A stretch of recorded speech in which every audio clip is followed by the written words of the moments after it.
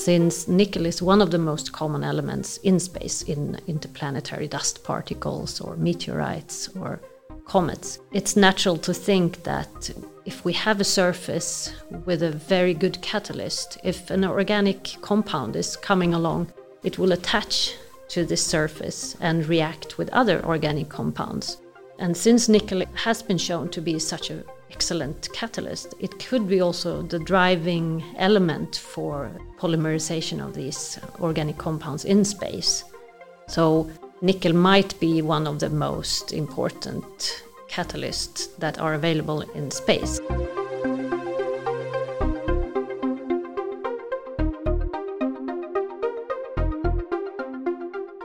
Welcome to SCAS Talks, a podcast by the Swedish Collegium for Advanced Study.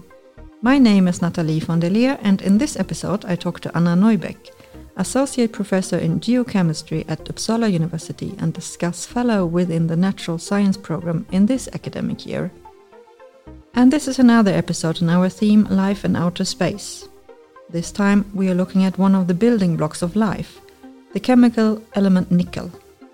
If you have listened to our previous episode with Martin Salén, you might remember that nickel can be a product of a collapsing supernovae. If you haven't listened or don't remember, don't worry, we have the expert in the studio and we'll hear a lot more very soon. Welcome to SCAS Talks, Anna. Would you like to say a few words about yourself? Thank you very much. My name is Anna Neubeck and I'm a geochemist and associate professor at the Department of Earth Sciences at Uppsala University. My research topic is biosignatures, roughly. I'm looking for signs of life in rocks, basically. So that's what I'm doing. And my focus this year and several years to come and previous years have been to look at nickel isotopes. Yes, and we will talk a lot more about that today. How did you get interested in this topic? Why is nickel so exciting to you? I got interested in the topic of life in rocks when I was a student at Stockholm University, and I took a course on biogeochemistry. And in that course, my teacher, and then later on also my supervisor for my PhD, talked about the enormous amount of life that exists kilometers down below our feet. And I thought it was amazing, really fascinating. And he talked a lot about that this type of life is totally cut off from the surface life that we are used to. And they are just living there and have been living there for millions of years, undisturbed. And this was a fascinating topic. So when it was announced that it was a PhD announced, then I applied for this position and got it. And that was when I started doing these kind of research. And nickel is one of those special elements that are essential for life and that were essential for the earliest life on Earth. And in that sense, it becomes very interesting when you're looking for the first signals or first signatures of life on Earth. So that's my story why I became interested in nickel. Before we go into more details, we can just go through some terminology so that me and the listeners understand what you're talking about. And since you mentioned biosignatures, we might as well start with that. What is a biosignature?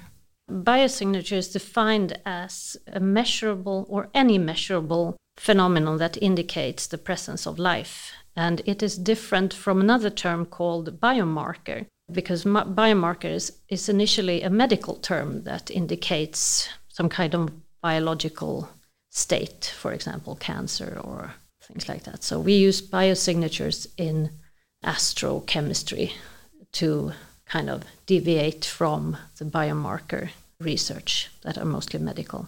So it's a sign of life, and it can be living life or extinct life. So something has been around. Some life has been around at some time. And is that a cell or a molecule, or how small can you go with the biosignature, so to say? You can even go down to elemental and isotopic scales. It can be anything, basically, everything from a skeleton, from a dinosaur, that's a very obvious sign of life, down to isotopes that are not that obvious, but they can also distinguish between pure chemical reactions and living signatures. You also mentioned nickel isotopes. I guess that's connected now to the different kind of things you can find in a biosignature. So what about the different nickel isotopes? What are they and what do they do? Well, isotopes are two or more forms of the same element that contain equal numbers of protons but different number of neutrons in the nuclei. And then these different types of elements have different masses. So in general, different isotopes are the same element but different masses. And certain processes are accumulating one of those more than the other. And then you can measure this very small mass difference between, certain types of processes. It can be a mineralization, for example. So then you can perhaps measure the isotopic signature in the mineral compared with the surrounding rock. And then you can sometimes see a difference in mass. And then you can measure that mass, if you're lucky, and distinguish between different kind of processes. Yeah, you haven't mentioned it yet, but I know you probably will, because you did when we prepared for this podcast. Fractioning, what is that and why is it important in your research? Fractionation of isotopes is defined as the relative partitioning of the heavier and lighter isotopes between two coexisting phases in natural systems. This means that a natural environment tends to have a general, almost fixed ratio between the different isotopes of an element.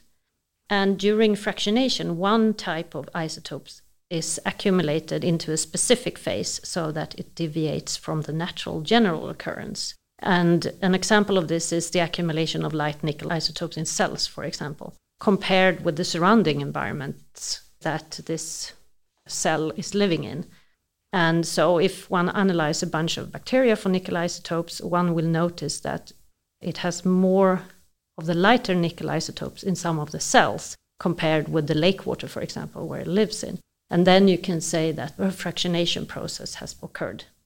This process is called fractionation of nickel because it is a separation of these two different isotopes with different masses.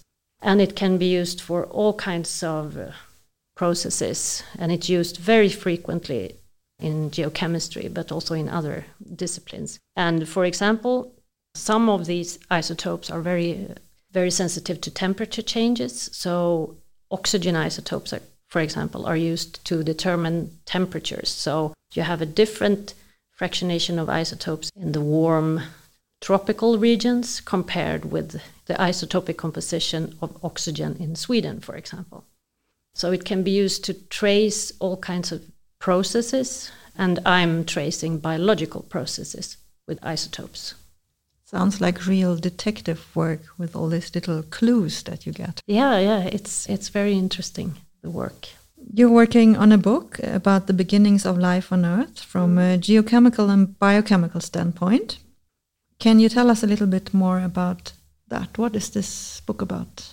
It's a Springer book about the prebiotic chemistry and origin of life. And it is a compilation of the latest research about the start of life until the multicellular life on Earth. So from space life to Earth life, basically.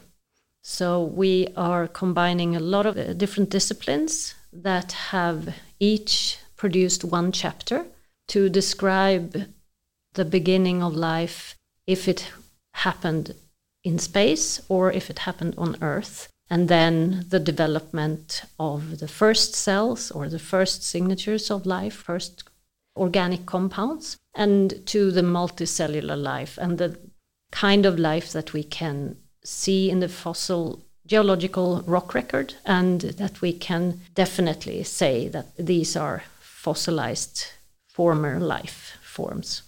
So we are covering approximately 2 billion years in this book, and we have researchers from theoretical organic chemistry, theoretical physics, astronomy, molecular biology, biology, paleontology, geochemistry, mineralogy, and virology together. So it's a truly interdisciplinary work, at least within the natural sciences. We have also included a chapter on viruses that has been overlooked quite a bit for quite some time. But in this book, we are also looking into if viruses could have been the first life that formed on Earth. So that's pretty exciting, I think. That's always an interesting discussion if viruses are life or not. Yes, it might be the transition from chemistry to life. Or maybe it is life. We don't know yet.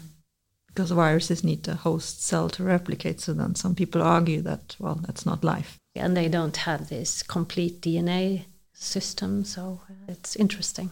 Very fascinating, just have the minimal requirements to somehow reproduce themselves, but not by themselves. But that's maybe a sidetrack. But nowadays viruses are on everybody's minds. So yeah, nowadays it's really common to think about viruses, that's true. But anyway, back to your book. I got the privilege to read the preface, and in the preface you write, we've already touched upon this, if the origin of life cannot be observed, perhaps it can be reconstructed through painstaking interdisciplinary detective work. And the interdisciplinary detective work sounds, of course, like a perfect topic for this podcast. We already mentioned it a little bit, or you mentioned a little bit, the different disciplines that come together. How does the detective work look like? What do you want to find? If we start with the book, then it's just to try to understand what was the major process for the start of life, or the tipping point process that started life in the first place.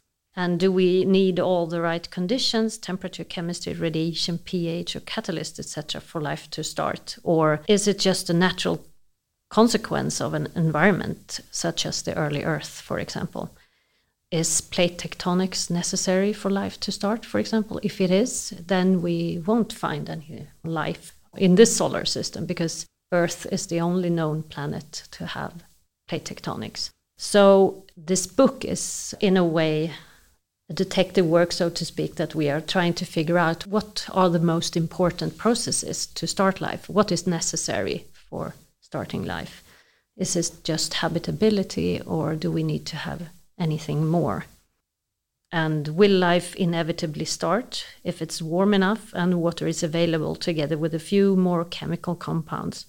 And we discussed the different aspects of life and tried to show how extremely broad life is if you look at it now. And what I mean by that is that there are so many chemical reactions that took place and competed with each other, and that eventually led to the beginning of something self-sustaining that could evolve. And many of those chemical reactions are just lucky to have been preserved in our current life. For example, this photosynthetic enzyme called rubisco that is very, very inefficient, but it has just been preserved because it was the best enzyme at the time. And then life evolved so much that it couldn't get rid of this rubisco anymore. So that also tells us the story that chemical reactions are happening all the time, and they are kind of competing with each other all the time. It's just the right conditions that makes it win or not win. And another example could be oil and gas formation. Oil is produced by the decomposition of organic matter if you add temperature and pressure. And if you just switch a little bit the temperature and pressure, it becomes gas, natural gas instead. So it's a competition between oil and gas, where the surrounding environment is the one that decides who wins. And this is happening all the time, also with all kinds of chemicals now and when life started on Earth. So the detective work is to find what are the major catalysts that really drives one reaction to win over another one, or what are the conditions, what are the pHs necessary, or to look at it from the other side or the other way around. Can we see any signs in the ancient DNA that we have to kind of, in that way, get an idea on what kind of environment that was prevailing in a early Earth? So this is the detective work that we are trying to do in this book, bringing all these recent knowledge about these topics together. Fascinating. A lot of different elements that have to come together to sort of give you the whole picture. Yes. But then let's turn away a little bit from the big picture and go into details. So let's go to your own research. How can nickel tell us more about life in outer space? Or shall we start on Earth? We can start in space. Nickel is very common, both in space and on Earth, and it is a very famous catalyst in the industry for producing organic compounds. So it's used frequently to produce long-chain organic compounds. So naturally, when doing these kind of reactions in the industry, one starts to think, is that maybe also possible on an early Earth or even out in space? So since nickel is one of the most common elements in space, in interplanetary dust particles or meteorites or comets, it's natural to think that if we have a surface with a very good catalyst, if an organic compound is coming along, it will attach to this surface and react with other organic compounds. And since nickel has been shown to be such an excellent catalyst, it could be also the driving element for polymerization of these organic compounds in space. So nickel might be one of the most important catalysts that are available in space for producing essential compounds such as peptides, for example.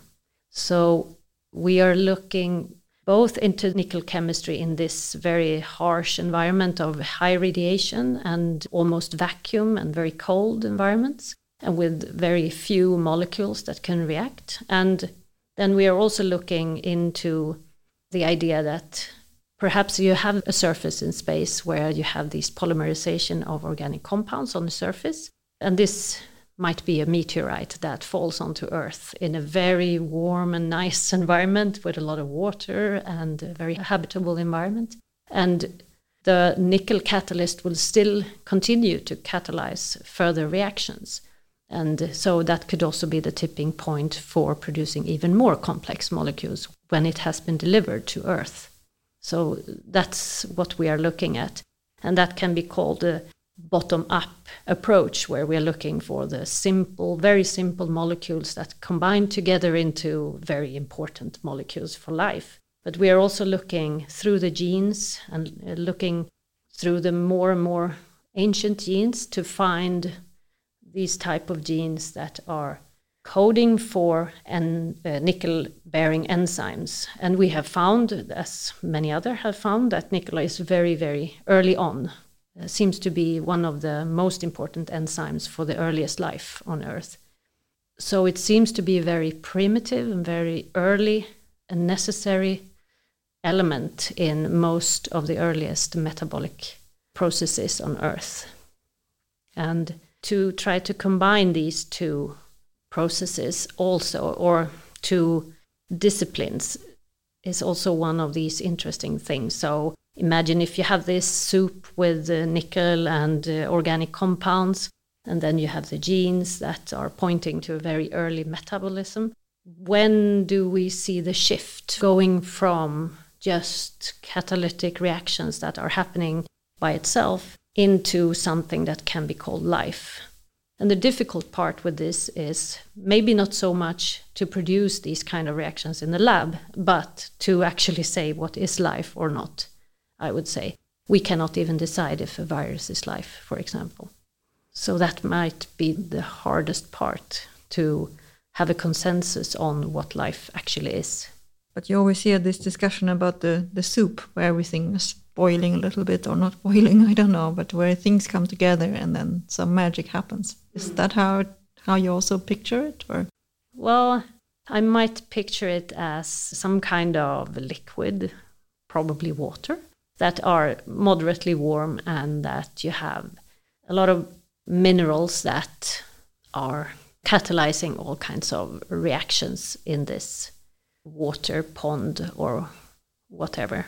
And that some of these reactions become very successful and continue to produce other reactions that in the long run maybe produces something like a primitive metabolic process or something like that. I picture it. But I mean, it could be in either way. But since if we look into the bottom of the sea where we have these volcanoes coming out, it's really a rich soup of metals and organic compounds and gases and everything. And you actually can study these processes directly in situ, where you have rich environment just on the surface of these chimneys that are spewing out gases and lava and organic compounds. And it is really concentrated. There are so many things and reactions that are happening there. And even amino acids are produced in these kind of systems. So that could also be some of the most important places to look for the beginning of life, I would say. So a place where you can find the building blocks. Yes. So what are you looking for in your research? I'm focusing mostly on finding a method to actually be able to measure nickel isotopes in these very, very small fossils. Because commonly you take a fossil and you grind it down to a powder and then you dissolve everything and you measure it in a mass spectrometer. And if you have a very rare sample, you don't want to grind it down and dissolve it. You want to be very careful, and you want to know also what you are measuring, and you want to see where you have been measuring. So I'm looking into a method where we use laser to ionize just a small portion of the sample. So you can look at the sample with a microscope before, and then you hit it with a laser, and then you can look afterwards exactly where you have taken your small samples. And that's very, very helpful if you want to know exactly what the signal tells you. So that's what I'm mostly doing, to trying to develop methods and analytical techniques. Or I'm not doing the development. I'm working together with people that are developing techniques to tell them where to analyze and what is reasonable numbers to get.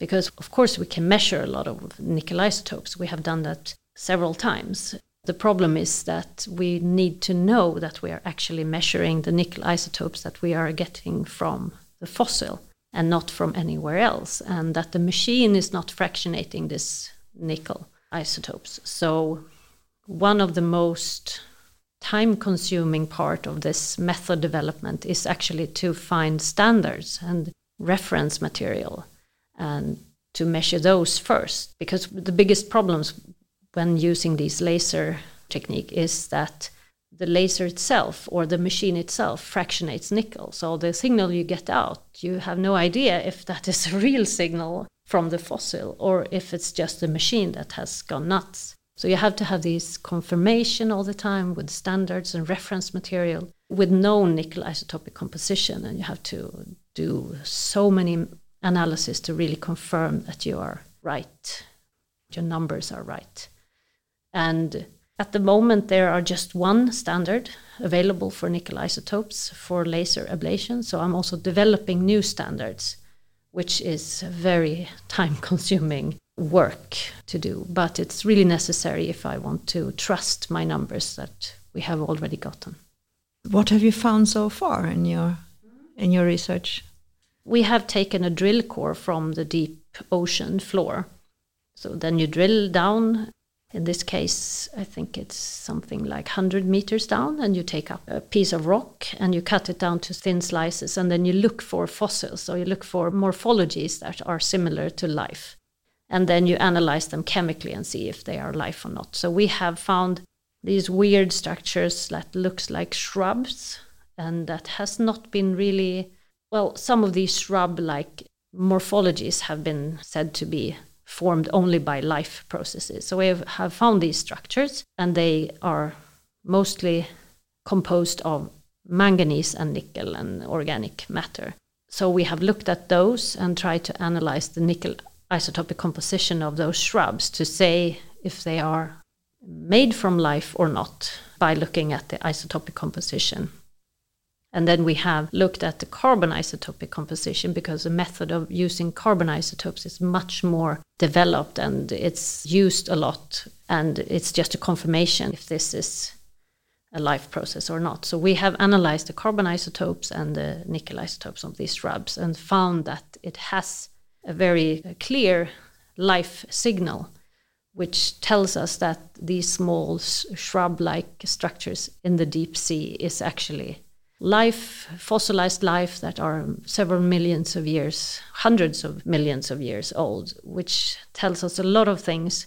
It tells us that these structures are made by life forms, and it also tells us that carbon isotopes and nickel isotopes are preserved through time, which is a very important result, because sometimes you can produce a fresh signature, a fractionation signature, and then it kind of ages so that the signature is fading out slowly, and then nothing is preserved in the end.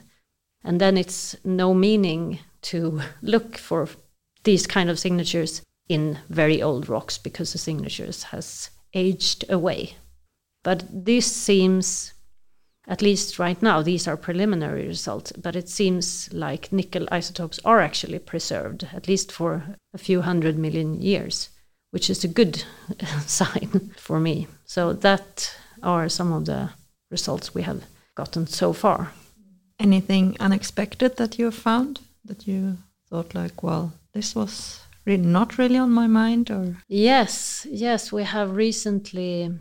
I had a master student and she was looking into the nickel-bearing genes or nickel-coding genes. And we were mostly just looking for the old genes so that we could kind of confirm that nickel enzymes are very old, and to confirm that all nickel enzymes are very old, almost at least. And then we also found that some of these nickel enzymes were found in organisms that shouldn't use nickel. We didn't know why do they use this enzyme for this process, because we don't know that it's doing this process. So we looked into this a little bit further and could see that it seems like some of the nickel enzymes are used to produce shells and to produce biocarbonates, like biomineralization. And if this is true, nickel seems to be very, very important also for the global carbon cycling and the production of carbonate, like shells and skeletons and teeth and these kind of things. And this was very, very unexpected for us, because nickel is mostly used in anaerobic systems for small unicellular organisms that produce methane, for example. So this was very unexpected that nickel might be also used for biomineralization of carbonates. But it's ongoing work, so we have to confirm it. But so far we have collected a lot of new data that points to the same direction. So it's very exciting, I think. Do we have it, humans, these genes? No, not in ourselves, but we carry along organisms that use nickel. And for example, one of those bacteria that causes ulcer is using a lot of nickel to produce conditions that are just right for it in our stomach and causes this stomach bleeding. But directly we don't use these nickel enzymes as humans.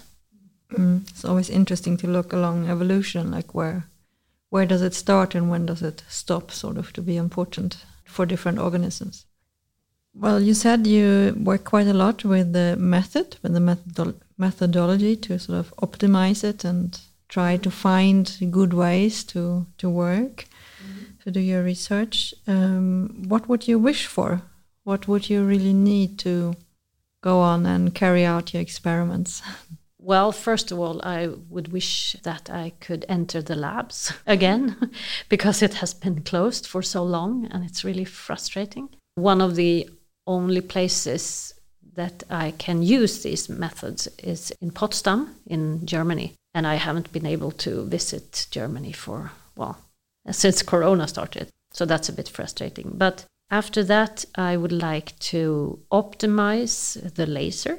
That would be one of the things that would be most important, I think, at the moment. Because first of all, you have to use a laser that are pulsating very, very, very fast. Because if it gives these slow pulses, it will heat up the sample. And the sample will fractionate nickel just by the heat. So you have to have a laser that is pulsating with a very, very high rate. So it's called a femtosecond laser. So it's pulsating with 10 to the minus 15 times per second, which is super, super fast. But with these pulses, it's so fascinating because if you use just a little bit slower laser, nanosecond laser, then this is still enough time, even though it's a nanosecond between the laser pulses, it's still enough for the heat to develop in the sample and melt the sample. Whereas if you have a femtosecond laser, the heat is so quickly applied that it cannot travel through the material. So the material is totally cold, but it's still ionized, which is, in my opinion, super fascinating. So that is one of the things that needs to be optimized. It is a femtosecond at the moment, but we have to optimize the pulses so that it's perfect. Another thing that we have to do is, that I've told you before, is to measure different kind of standards and reference material, because these samples that we are analyzing are fossils embedded in carbonates, but the standards are mostly silicates. And if you use laser ablation, that it's called, on a silicate, the silica will behave differently than if you laser ablate a carbonate. And these different behaviors are also influencing the fractionation of any material or any element that you want to look at. So that will be some of the most important work we have to do, to look at what happens when we are just applying those lasers on carbonates in general. How big is the area that you actually hit with the laser? And does that play a role also? Yeah, that plays a role. In theory, the area is 5 micrometer, but the crater of the laser is, practically it is almost 10 micrometer. So it's still not possible to measure single cells that are mostly 1 micron in size. You can measure it, but it's going to be very hard to distinguish these signals from the surrounding signals. But if you have these brush structures, these are almost 100 microns big. So these craters that you create with the laser is small enough to actually hit the fossil. Any other challenges that you have there in the technical department, so to say, and the techniques? We are measuring mass differences between 2 of the isotopes of nickel. And one of these masses are very similar to one of the isotope masses from iron. And iron is a very common element that are mostly included in most fossils, actually. So that is a challenge, to be able to distinguish between the nickel and the iron masses of these isotopes. So that is a very big challenge. And at the moment, we're thinking about not measuring that specific isotope, but instead looking at other nickel isotopes, just to get rid of this overlapping masses from iron. You mentioned that you've been looking at material from the bottom of the ocean or underneath. Any other interesting material? Maybe something from space that you have been working with? I have a few meteorites that I would like to measure when we have really figured out everything that is necessary for doing very good measurements. So I hope, of course, to be able to measure meteorites as well. But I'm mostly interested in looking at very, very old samples from Earth, I must say. So to try to find the first life forms on Earth. That would be fascinating, I think. And we have such rocks in Sweden, for example. We have these very, very old rocks that you could look at. And that would also be fascinating to find one of the earliest life forms in Sweden. That's unexpected. Usually it's in exotic places like Australia or Canada or something. I just have to ask this. So you find like the earliest life on Earth or very, very early life? Well, then once you know what has happened on Earth, what does that tell you about life in outer space? Well, if we find the first life, if we are sure that this is the first life on Earth, then we know what to look for, because now we don't really know what to look for. If we believe that the life we might find in space is very similar to life on Earth, then at least we have one structure, one chemical signature that we can look for in space, and we know what kind of instruments we should send and what kind of materials we should look at, and that would help a lot, because now we're guessing quite a lot. We know that life needs water, so we are looking for minerals that need water to form, for example. So now with this Mars rover that has landed on Mars, this new one, then they decided that this rover is going to land on a place on Mars that is definitely sure that water has flown on this place. So it's an old delta, because we guess that the most probable place to find life is a place where water has been floating. But if we find the earliest life here, we can also target mineralogy and other kinds of factors. So that would help a lot, I think. So it's really making educated guesses and then seeing if it's right or not, and then taking the next step. Yes, I think so, yeah. So let's assume then that you find very early life on Earth. You find more clues about that in your detective work, and then you find something similar on Mars or some other place somewhere out in space. Then what happens then if you find that? Yeah, what happens then? I think it will just generate 10 more questions for each answer, I would say. If we find life on Mars, you want to know if this life was similar to the first life on Earth. And if it's not, that would generate a whole new research area on how life starts and what life is and what is necessary. And if we detect life on Mars that is not similar to the life on Earth, it will, of course, raise the question that maybe life is very common. It will happen anywhere there where you have water, for example. And it can take any shapes and forms. It can look like anything, basically.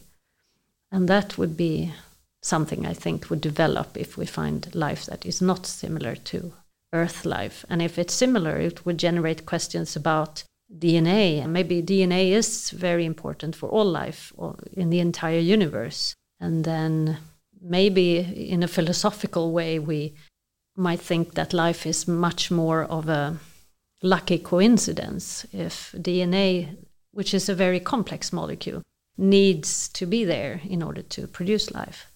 I think it would just generate much, much more questions. But it will answer some questions as well. I mean, good research is like that, right? You get an answer and new questions, more to do.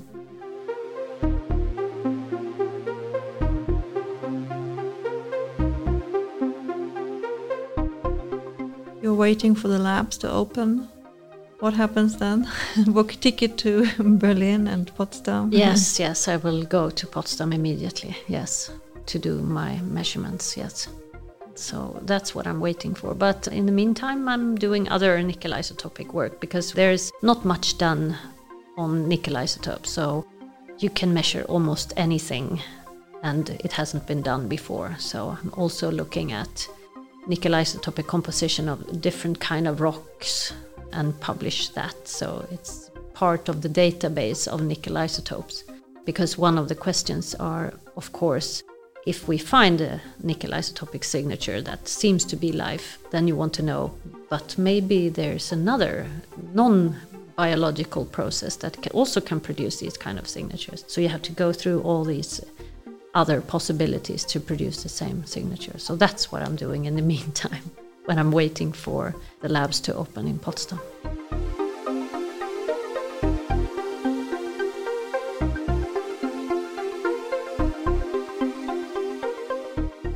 And you recently also got funding for a large European project within the framework of Horizon 2020. What is that about? Can you talk a little bit about this? It's also about microorganisms living on rocks, but it's from an environmental perspective. So we are, I think, 5 universities in Sweden, Germany, the Netherlands and Belgium that are working together to find an optimal way of consuming or withdrawing carbon dioxide from the atmosphere by using weathering. Because if you are weathering silicate minerals, it will tend to decrease the carbon dioxide. So if we can increase weathering rate of silicates, then you can increase also the binding of carbon dioxide. So this project, it's funded to produce a huge bioreactor where we mix all kinds of organic compounds, all kinds of minerals and fungi and bacteria and worms, soil worms. And we're going just to test which one of these experiments are best at withdrawing carbon dioxide. The first 2 years, we're going to set up several thousands of small experiments. And we're just going to monitor the carbon dioxide and nothing else. And these carbon dioxide monitoring will go to machine learning system that will monitor continuously for, 2 years of these different experiments, and then trying to learn which variables are optimal for withdrawing carbon dioxide. And then in the end, we're going to combine all these miniature experiments into a huge bioreactor to see if this is working as good as the small experiments. And then the end hopefully will be some kind of soil, mixed soil that you can spread on contaminated earth or contaminated ground to increase silicate weathering and to bind carbon dioxide, for example. Or it could be used in the industry. But it's a project that is funded from the special part of the Horizon 2020, which is called FET Open, which is a funding that is given to really extreme ideas. They do not need to be successful. Mostly when you apply for big funding, you have to have preliminary results and you have to have a plan for what kind of results you're going to produce. But within the FET Open, they are just funding crazy ideas, basically, and untested ideas. So we got funded for this, which is very fun because everyone is very new in these kind of research. So none of us have done these huge projects before. So it's going to be very fun to just try out everything that comes in mind and let the machine learning system crunch the data and give us some answers, hopefully. So it's high risk, high gain. Really. Yes. Sounds fun. We will have to meet again and follow up on this particular project. I would really like to know the outcome there.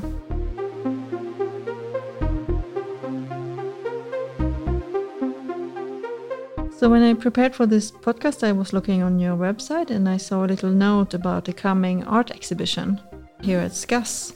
What is that about? I'm curious. Yes, it has been postponed due to the corona, but it's probably going to be done in the autumn. And it's about visualization. So if you think about scientists, at least in the natural sciences, we are looking at things that need to be visualized in order to be understood. And the same thing is happening with artists, only that they visualize something that they have within thoughts and feelings and these kind of things. And this was a way to exhibit visualization of ideas and to have that discussion about visualization. To be able to see things, I think that's really important. I mean, that's what all the microscopes and everything is about. And seeing is believing in a way also. It is, and it's a very common tool used in science. But I think the coupling between science and art is fascinating because I somehow think it's the same thing. You have these ideas and you have a world within, so to speak, that you have to somehow communicate in a visual way or in some way. Sometimes you can use music or illustrations or whatever, but this communication is essential for both of those, both artists and scientists. That's at least what this art exhibition is going to discuss.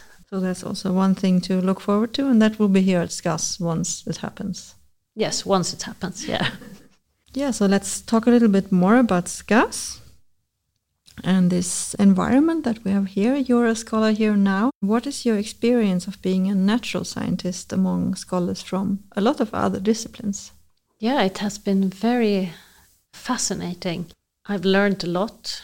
I didn't know that you could even do research on certain topics, and it has been really enlightening in my perspective. I have learned so much. But not only topic-wise, I've also learned about how to discuss and how to ask questions. And seminars are very different in natural sciences compared to social sciences, for example.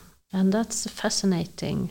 And just one thing that if people are asking questions, usually the question takes several minutes to say. But in natural sciences, it's just one question. How did you do that measurement? Or something like that. How can you know that this is true? So that has been very fascinating to even follow the questions. Super intriguing, in my opinion. And then the discussions are much more vivid than in natural sciences seminars. In natural sciences, you just analyze how accurate is this measurement? How sure can you be of this? And how did you actually do this? And have you thought about blah, blah, blah? But here is much more about also philosophical aspects and ideas. You're actually exchanging ideas during these seminars, which is usually not happening so much, at least in natural sciences seminar series. So I think it has been a fascinating experience. Have you had any new ideas or food for thought for your own purposes, so to say? Yeah, a lot of ideas have popped up. I don't know if they can be somehow realized, but I've started to discuss with some of these researchers here at SCAS as well for possible common projects. But it's a challenge to come up with something that is valuable to both, so to speak. And then, now you have gained all these new insights, how you can work in a different way in your academic work. How will you implement this in the future of your own work when you go back to your normal department and work with your other co-workers and so on? Yeah, I would like to have more seminar series that are similar to those here at SCAS, that you actually have discussions afterwards. I don't know, it's just hard to get natural scientists to actually talk so much. So I have been thinking of giving them small tasks or small questions to discuss afterwards, because it really gives another perspective to things if you're discussing it thoroughly and giving your ideas and knowledge to each other. So I hope to implement that somehow with seminar series. I've already talked to some of the people at our department, and they are very positive to this. It's just hard to get people engaged. You have to give it a try and let it take some time, I guess. We can maybe close by talking a little bit about the natural science program here at SCAS. You're a part of that, and how's that program here in this environment? It's a bit hard to say because of the corona, so it hasn't been so much interactions, perhaps. But we all have offices beside each other, so we're talking a lot. We're knocking on each other's doors and speaking to each other all the time. So in a sense, that's also important, to have very close to your colleague and common interests and time to discuss. Because I have thought, for example, I knew both David Dunér and Martin Salén before, and I've thought about talking to them, but I have never contacted them until now. And now we have a lot of crazy ideas that we are discussing all the time. That has been a very interesting experience as well.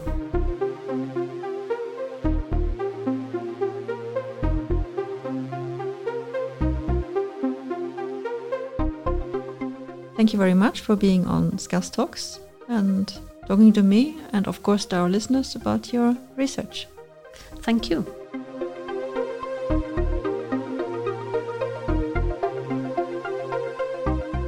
And thank you for listening to SCAS Talks, a podcast by the Swedish Collegium for Advanced Study. This was the third and final episode in the theme Life in Outer Space, and I have talked to Anna Neubeck, Associate Professor in Geochemistry at Uppsala University and a SCAS Fellow within the Natural Science program in this academic year. Previously, in episodes 17 and 19, we have heard more about cosmic origins, life on exoplanets and the search for habitable worlds in outer space from Martin Salén and Nikolai Piskunov. Listen to those episodes as well if you're interested in this topic. Or maybe you want to know more about studies on the brain, languages, diversity or global governance. The variety of the topics and scholars featured in SCAS Talks is a direct reflection of the multidisciplinary environment at the Swedish Collegium for Advanced Study. And we hope that you find something of interest for you. Next time, we travel to Africa again and listen to Rebecca Lee, who will tell us more about her research on death and memory in modern Southern Africa. We hope that you want to join us then as well. Do you like SCAS Talks? Please recommend this podcast to your colleagues and friends. You can find SCAS Talks on Podbean, Spotify, iTunes and most podcast apps. Subscribe to us and you won't miss any new content. You can also give us a rating or leave a review. My name is Nathalie von der Leer and I would like to thank Anna Neubeck once again for joining SCAS Talks. And of course you for listening. Bye for now.